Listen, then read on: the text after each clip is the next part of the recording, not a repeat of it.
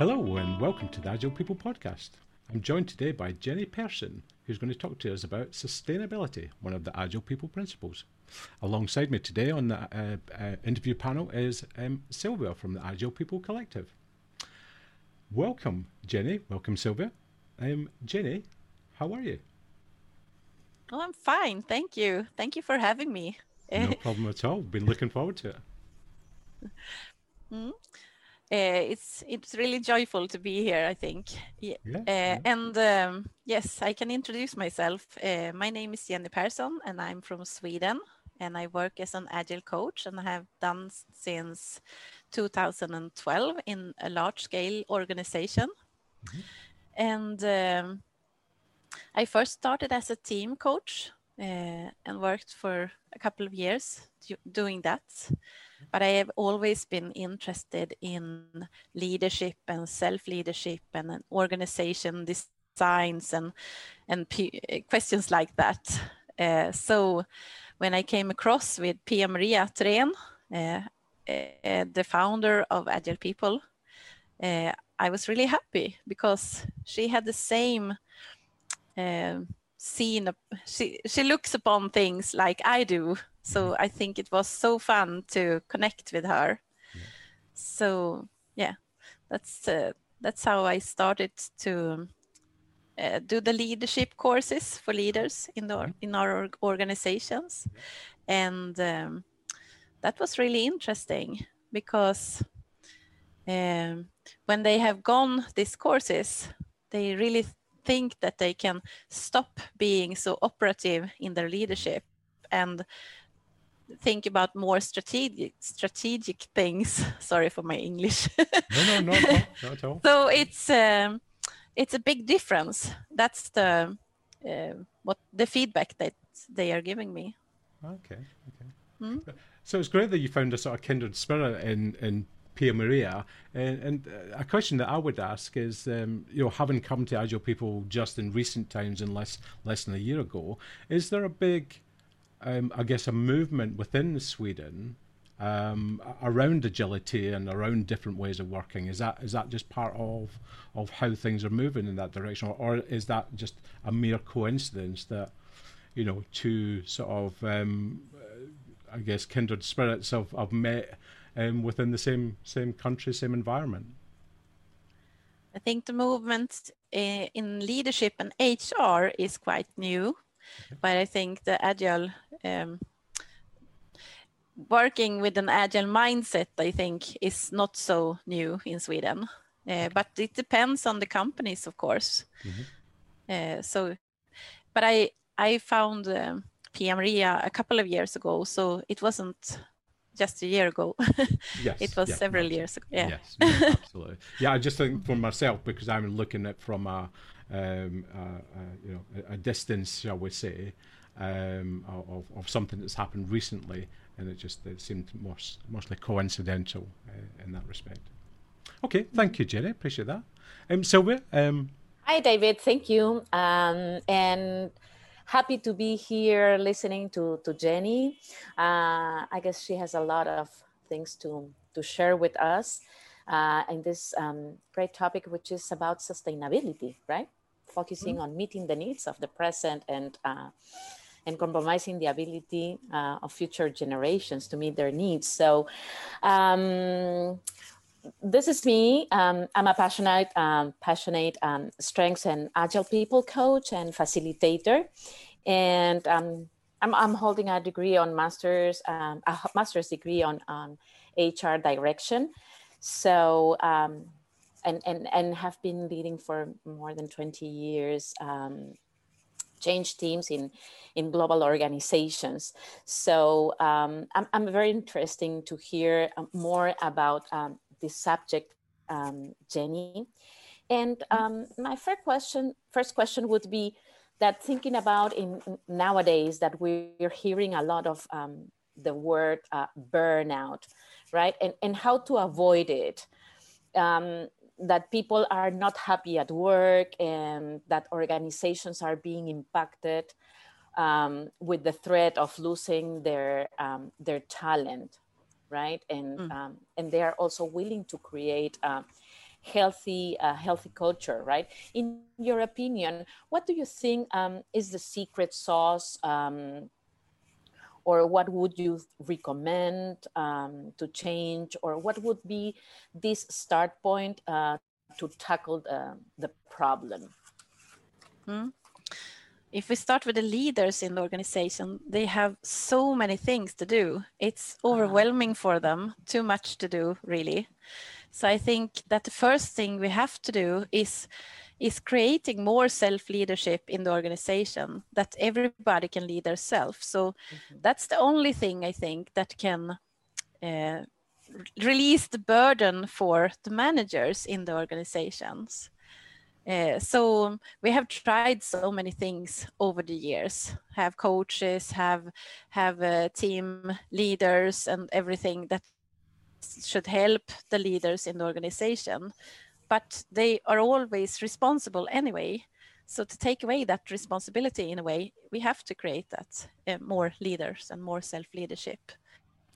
And I think that can help a lot. But I think it's many puzzle pieces in this to have a sustainable organization, because the culture, for instance, is a big deal in organizations. And most leaders, in my opinion anyway, is that they don't really know how to change the culture. They can see that it's not the culture that they want to have, but they really don't know what to do about it. And as we talk about in the leadership course, we have to change the environment and the structures in the organization to change the culture. That's the biggest thing. And what you tolerate people, how you speak to each other, is also a big thing in changing the culture, I think. Many organizations have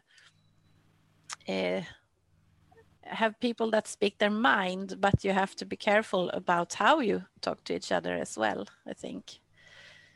So you don't judge people, for instance, that when you give them some feedback, it's from your perspective and not a judgment of people, for instance. And I also think that we have to give much more freedom to people in the organization, the autonomy, because if people don't have the autonomy, when we are talking about knowledge worker nowadays, they don't feel engaged, they don't feel motivated. And yeah, there's so many things. No, absolutely.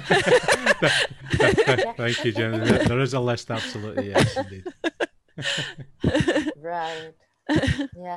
You also, you were just mentioning about probably starting with the leader. And when talking about self-leadership and how you explain that in the book, you mentioned that this self-leadership is composed of three parts, right? The emotional, the soul intelligence, the emotional intelligence, and the rational intelligence. Could you expand and share more on that, in particular, soul intelligence and rational intelligence? Yeah, okay. I think it's the holistic thinking. You have to think in a bigger way and have a sense of context in your organization. And many people maybe don't have that, because we are always shopping up in small things, and people don't get the holistic perspective of things. So it's about the holistic perspective in the organization, but also as a whole in the world, I think. So it's many perspectives of it, really, in the self-leadership. And to be aware of people's feelings that you're connecting to, and how they feel, and not just about yourself, is also important in this. So, yeah. And then the third one on rational intelligence as well, Jenny? Yeah, to think about outside the box, to be able to do that. We are mostly trying to put people in the box, and it's easier to that. But we have to think outside the box to be innovative. For instance, in this kind of VUCA world. Yeah.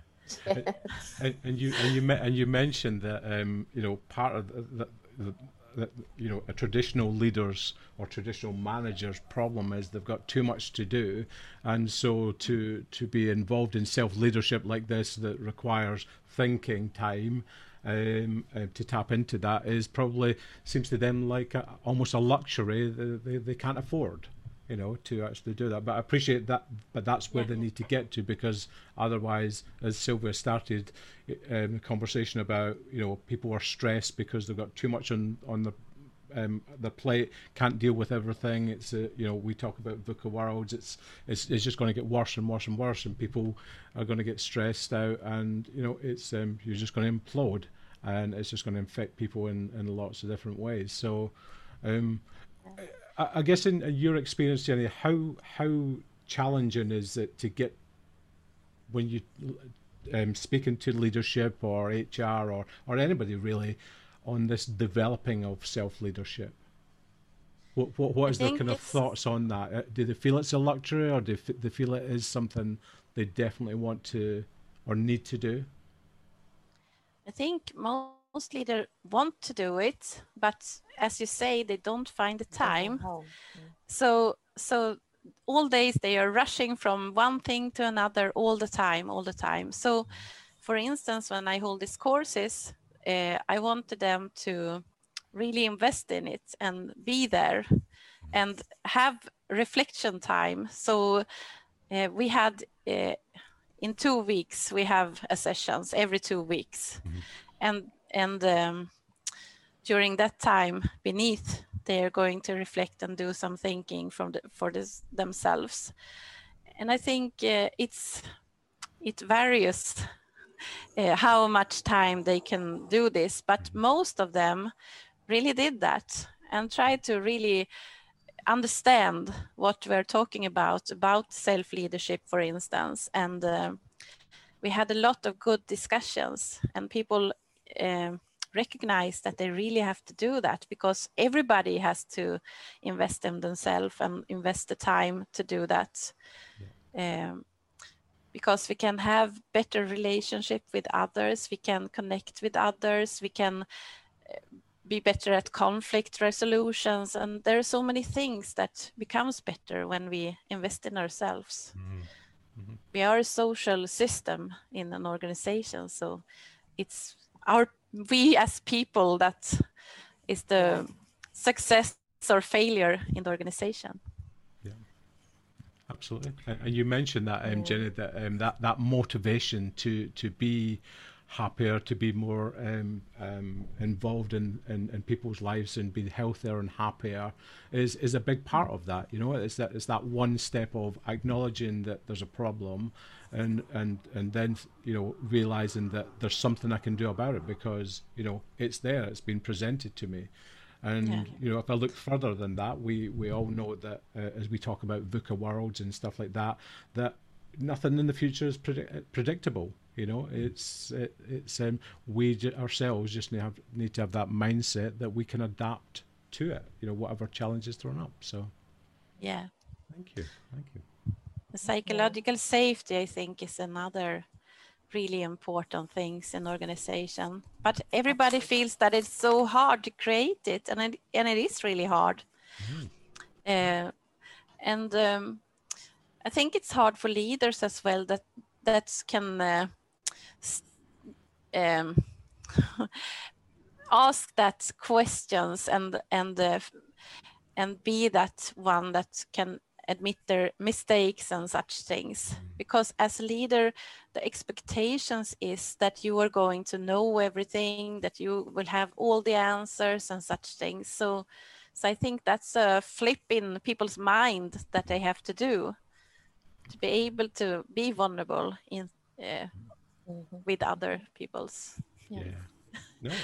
And Jenny, You mentioned something very interesting, and we all agree that psychological safety is key and fundamental to drive innovation and boost also a learning culture, right?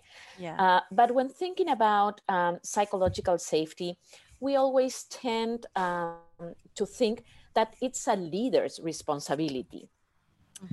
Who else should hold accountable for it? Would you agree that it's only coming from the leadership who should be granting that environment, that safety environment?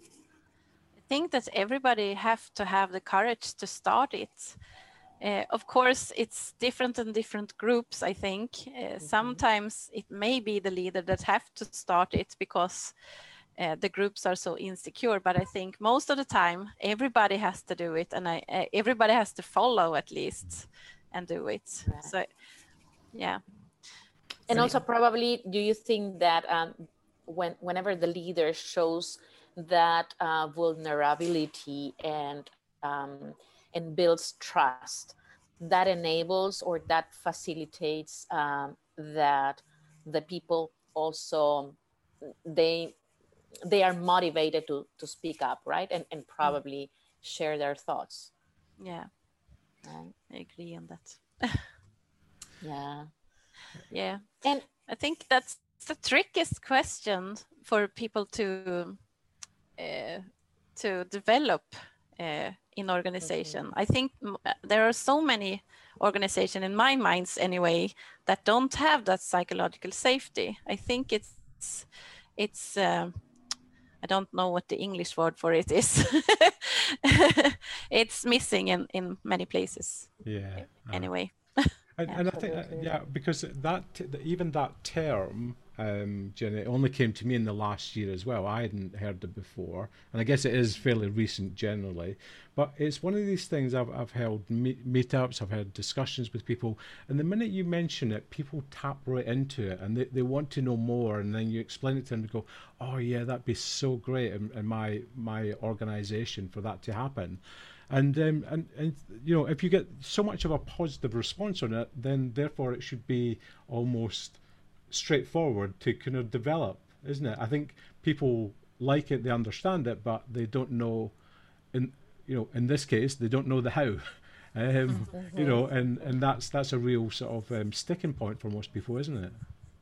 A manager told me that I speak to a big group of people and I talked about psychological safety and a lot about it. And after I've done that, the manager said that people sat together in groups and the tone was so different. It made a difference and an impact instantly just talking about it.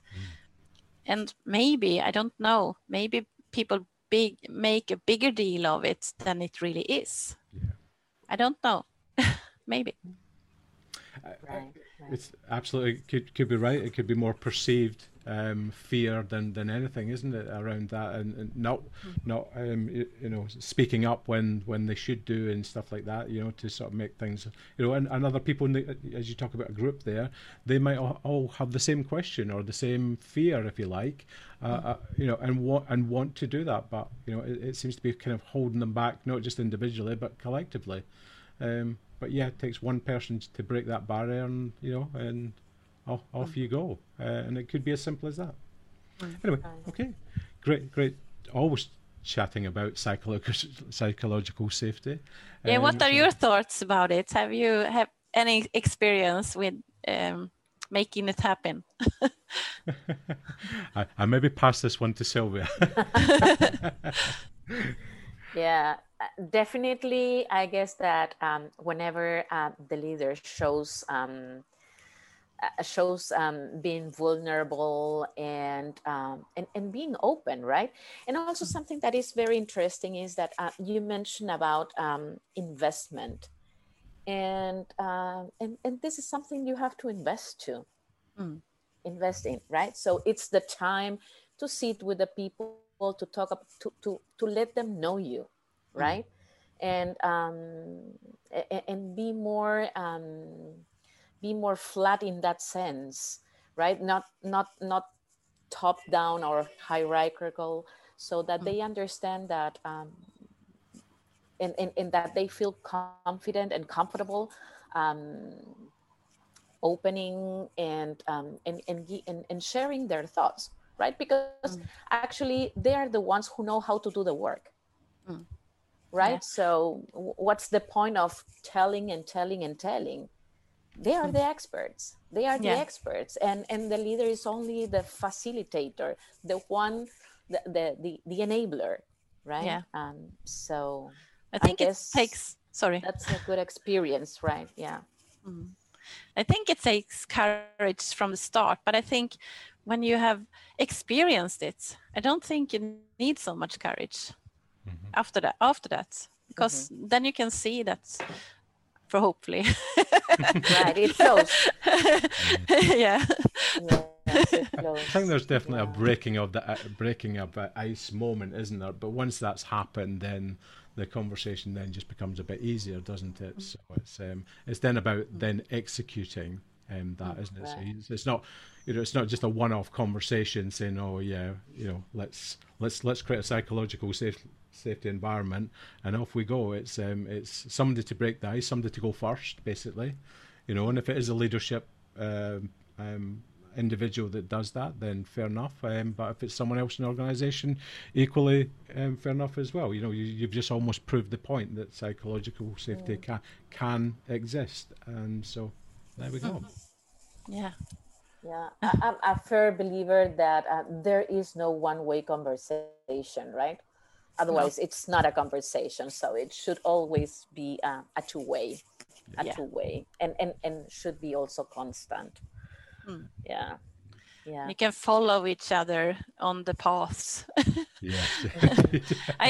I think sometimes people are so strict with the agenda and everything. You have to talk about this, that we can't talk about. This is not here.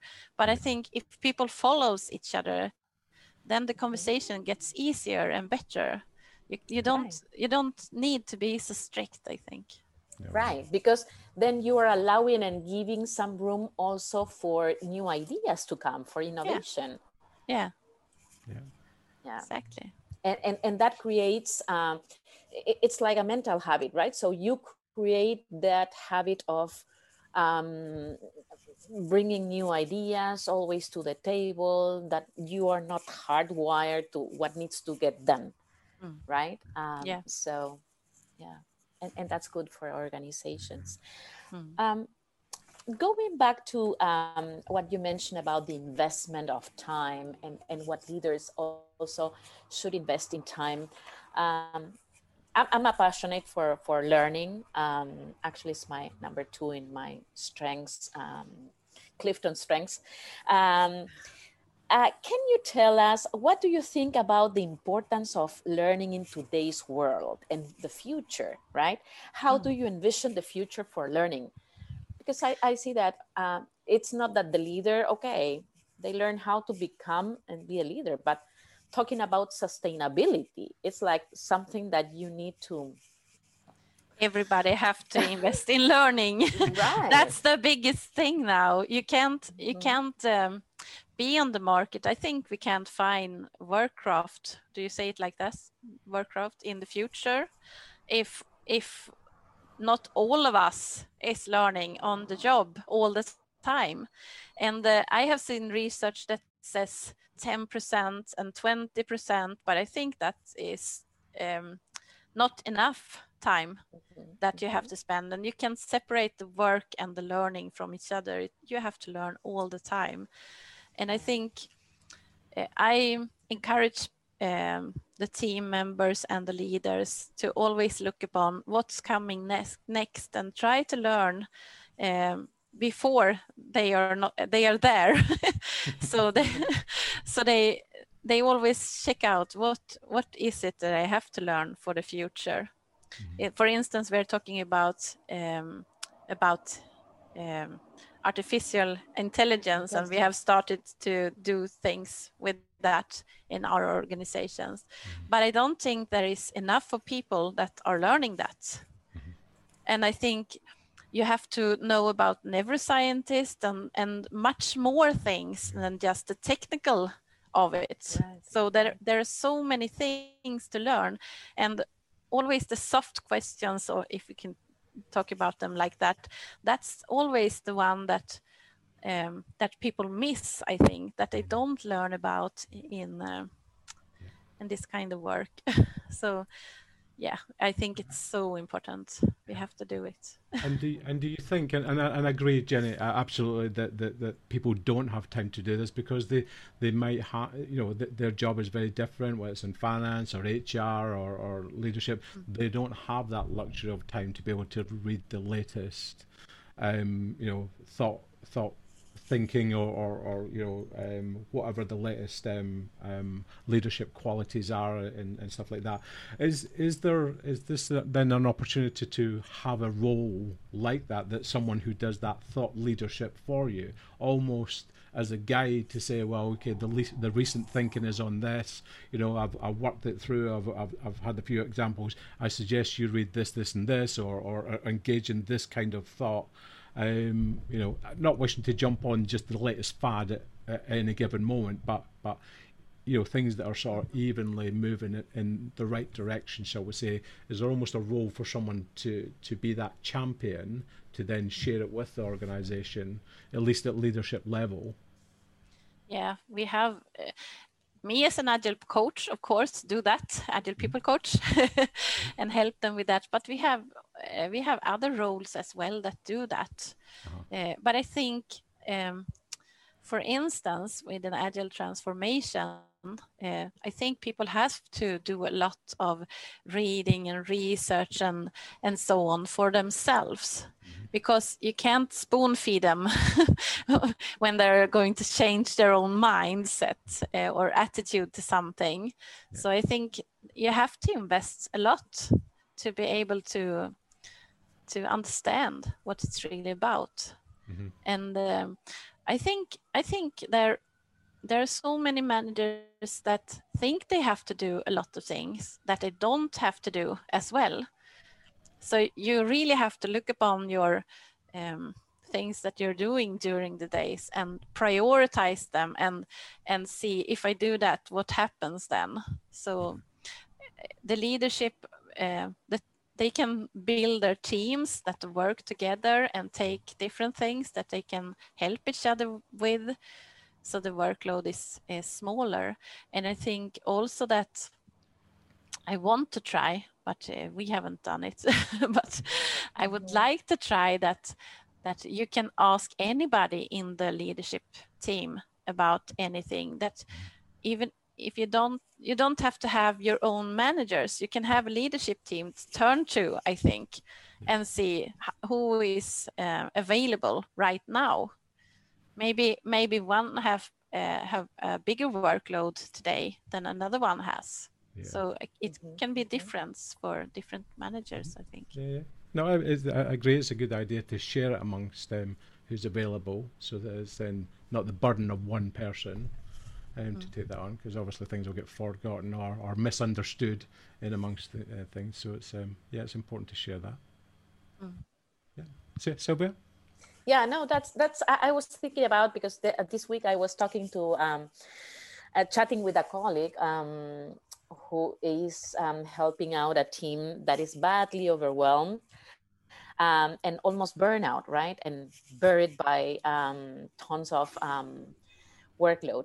So, and I was thinking about what would be the advice to deal with that heavy workload, right? And manage a decent amount of work. So how to manage that, and that is a good one, right? So this is a good advice to start thinking about a collective, the group. So how to exchange with other leaders, right? Who's available on your team, and that creates collaboration, which is so needed today. And these type of exchanges also build more integration and share also learning experiences. We talk about teams and context switching is so bad for them. If they are doing 4 things that they are switching between, then they are putting more time on the context switching than on the tasks that they are doing. And look upon managers, how many task switching things are they doing during a day? It's so many I can't count them. Really.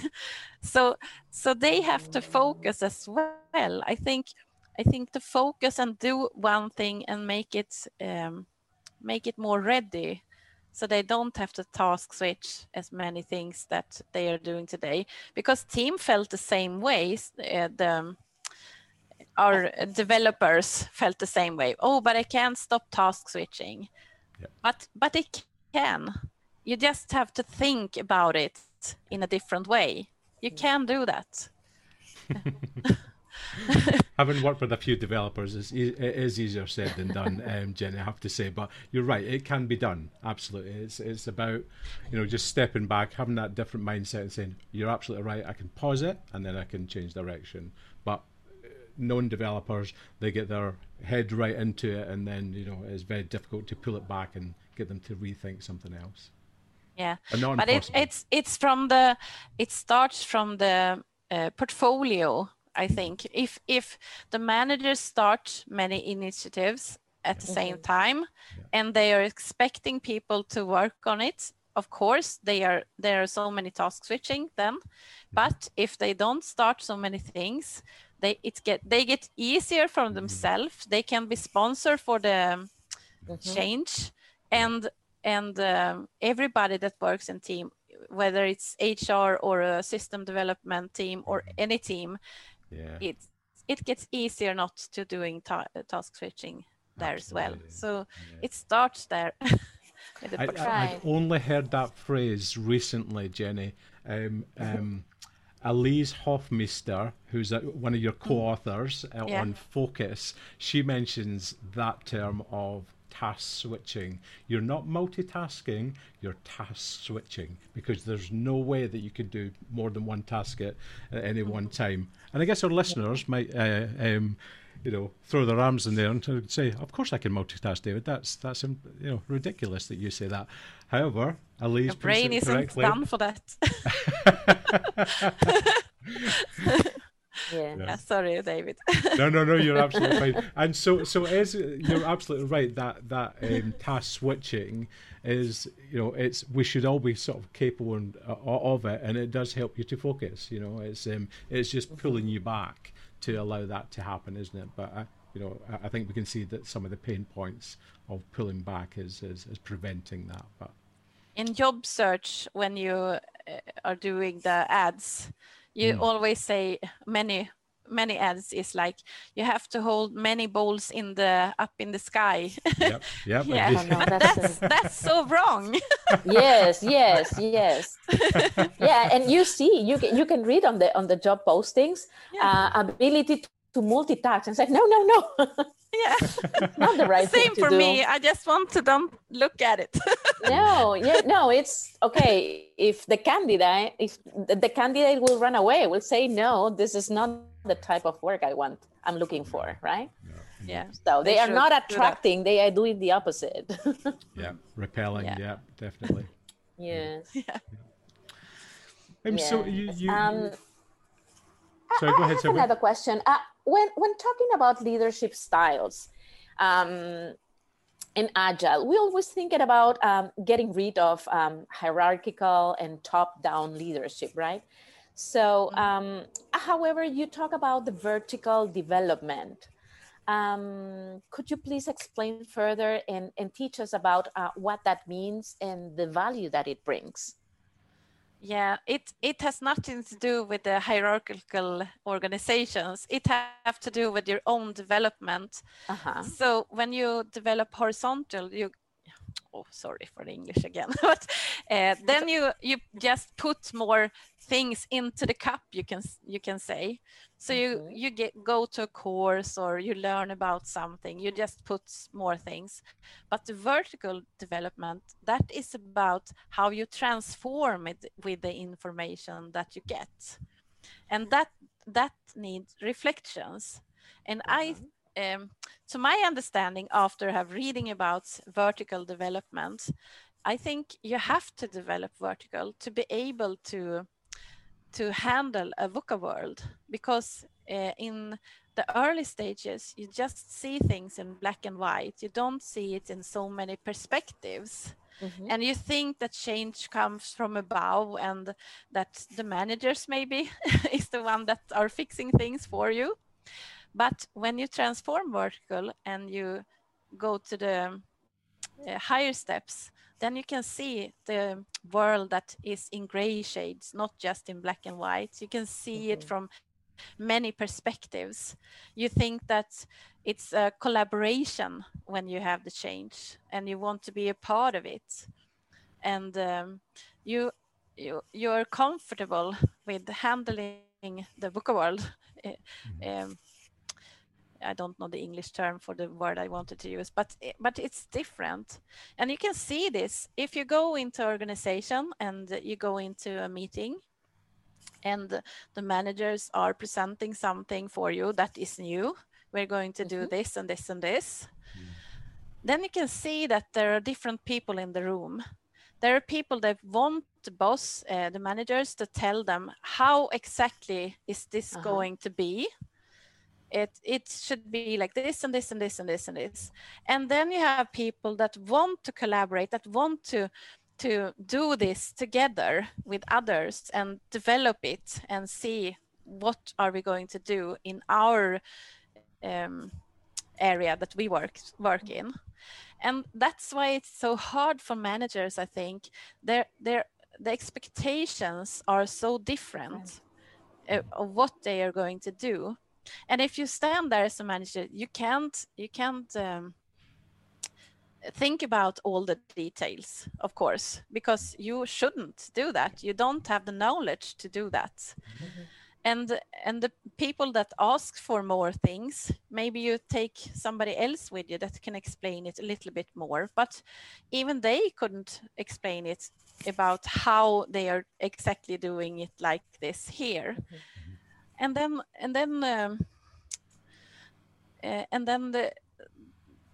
it gets really messy, you can say, because the expectations are so different. So I think it's that is a reason why people haven't developed vertical and people have developed vertical, and the expectations are so different and the perspectives are so different. And there is a black and white and there is the gray shades. Interesting. And I love that point that you make, that, you know, if people don't develop that vertical skill and only have the horizontal, then, you know, you're going to have a culture just full of egocentrics, basically a whole lot of generalists who can talk, you know, at a high level about something and like they're almost experts, but, you know, can't take that deeper dive of understanding or you know, wearing the shoes of someone in that position. And so, you know, just their ego or their charm or whatever, charisma, that kind of pushes them forward, but it will only take them so far.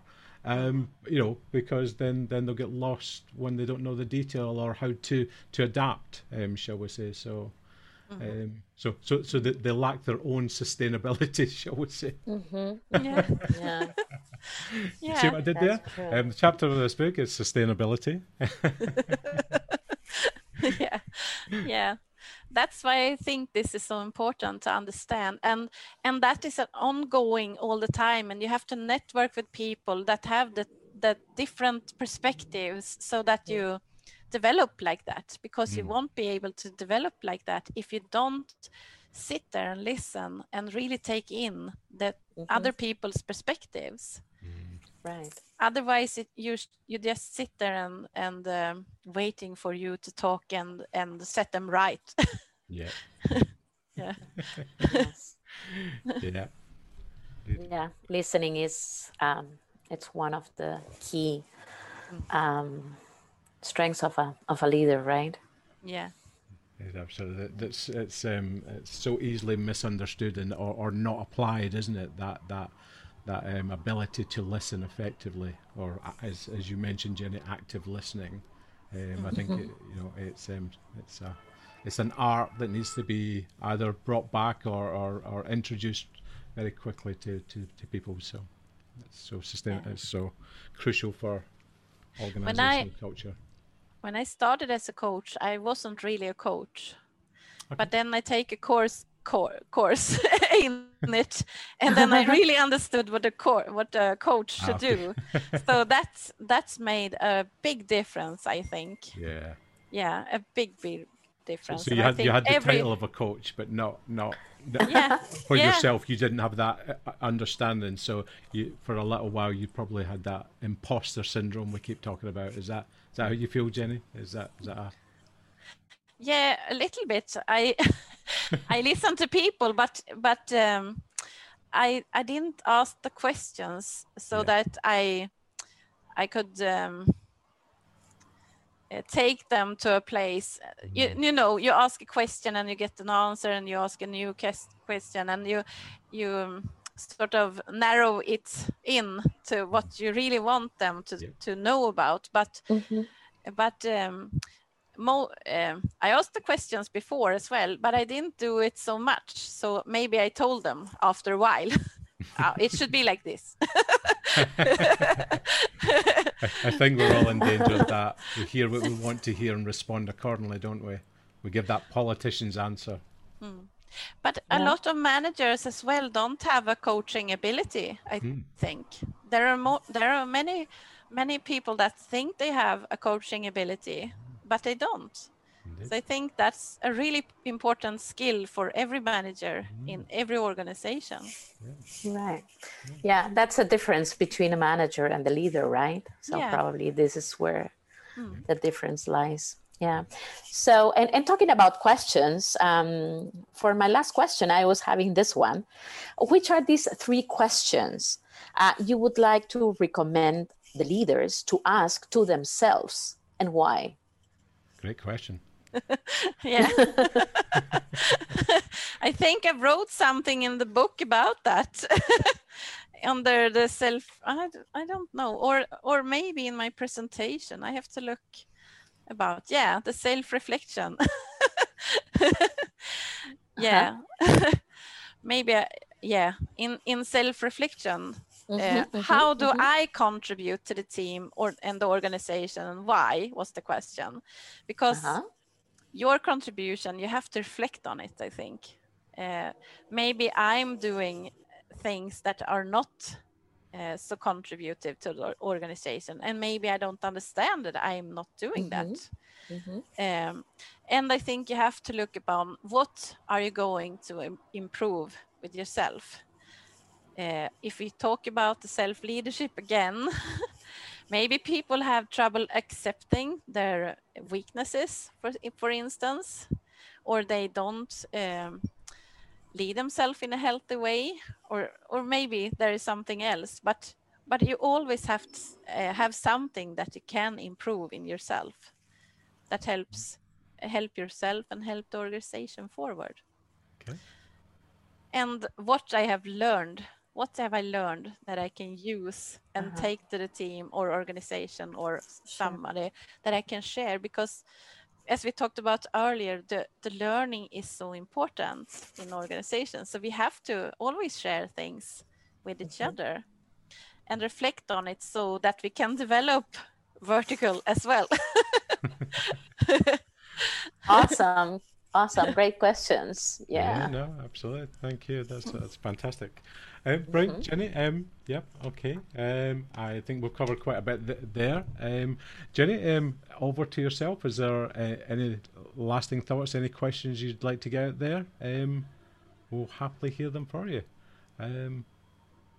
So, any reflections since you co-authored this section of the book, and you're still studying it, and it's still developing, and it's enriching on your journey? Is there anything that you've may have done differently that you would have done from last year, or have you managed to enrich this beyond itself, that it's or sustainability an ever or never reaching goal? It's just a continuing process of that journey. Maybe it's a continuous process all the time, I think, to create sustainability. Because when I looked upon it, as I said earlier, there are so many puzzle pieces all the time. And I think about it as a subway system.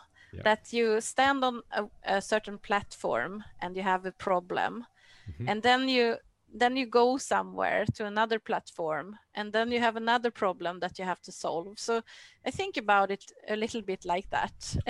Yeah, no, that's a great analogy. Right. Yeah. Awesome. So there That's are great. always things to improve, There you go. as you all know. Fantastic. But I think it's really fun that our book is now material in the courses, the people Absolutely. development course. So that's really fun, I think. Yes, absolutely. And and you're absolutely right, Jenny. It gives me a great prompt, if you like, to continue reading the book, because I read it as part of the courses. As you and I know that we were on the Business Agility Foundations, and it's absolutely part of that. It's now part of our podcast series. Again, it's a great book. It still has legs that will go on for quite some time. I'm sure of that, because some of the chapters, yourself included, Jenny, is that it's almost like.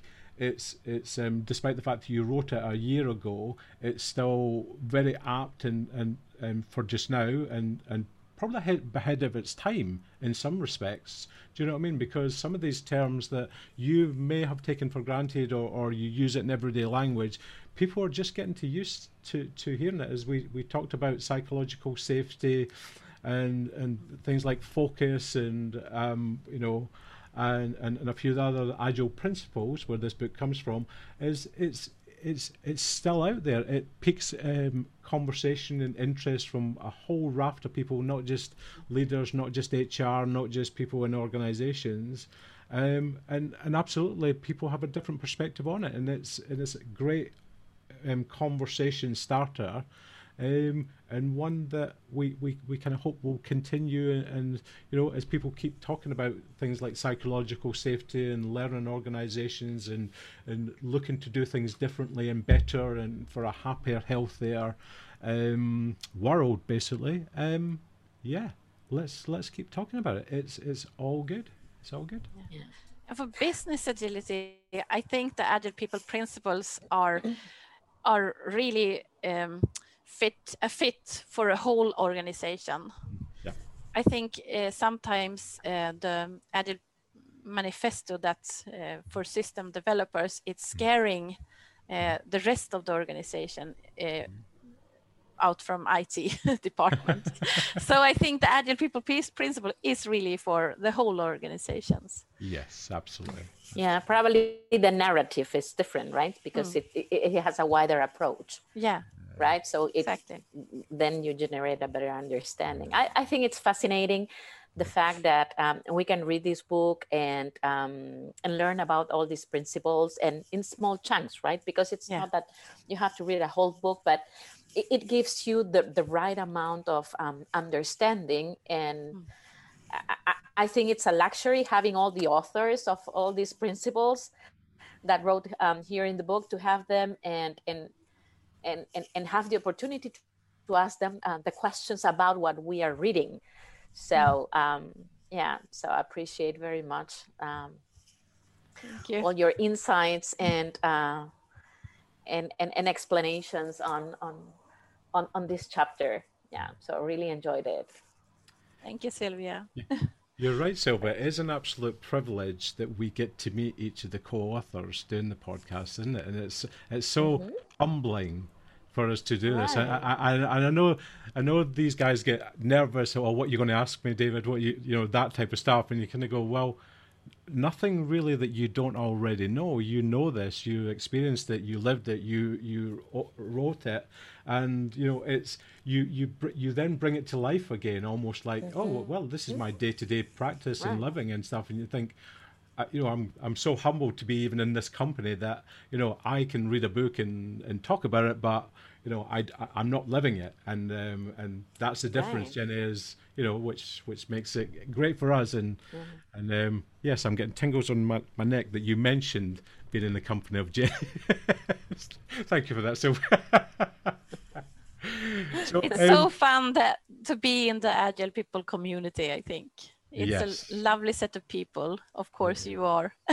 Yes, as well. Yeah. I love this. Thank you. So the we came together during our training last year, October, November, Jenny, myself, Sylvia, and a whole host of other people. Out of that, 7 of us have remained very core in terms, that's why we refer to ourselves as the Agile People Collective.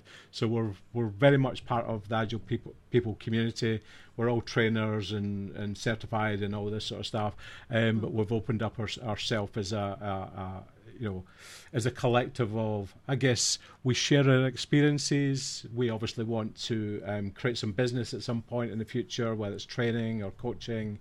And so we stay together to do that, and we love coming here, and we love to see each other as well. I don't see Sylvia all the time, but it's so equally lovely to see Sylvia and share this time with yourselves, with the co-authors, and it's great. It's because we see ourselves as still learning, and it's great to learn from the people we see as the best. So. First hand. Yes, absolutely. Yeah. I'm thinking about now to reread the chapter again, right? Because I'm getting a lot of new input, so it will be more. No, it is an absolute nugget. Yeah.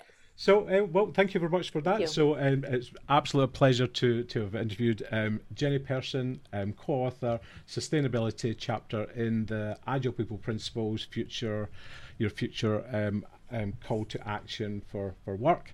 And alongside me today was Sylvia from Agile People Collective. Absolutely fantastic session. Thank you very much. A last word from you, ladies? Thank you so much. It was lovely to be here and talk to you guys. You're the best. Thank you, Jenny, for your time and giving us so much input and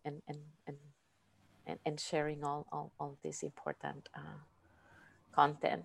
Yeah, and thank you, David, for being a great host as usual.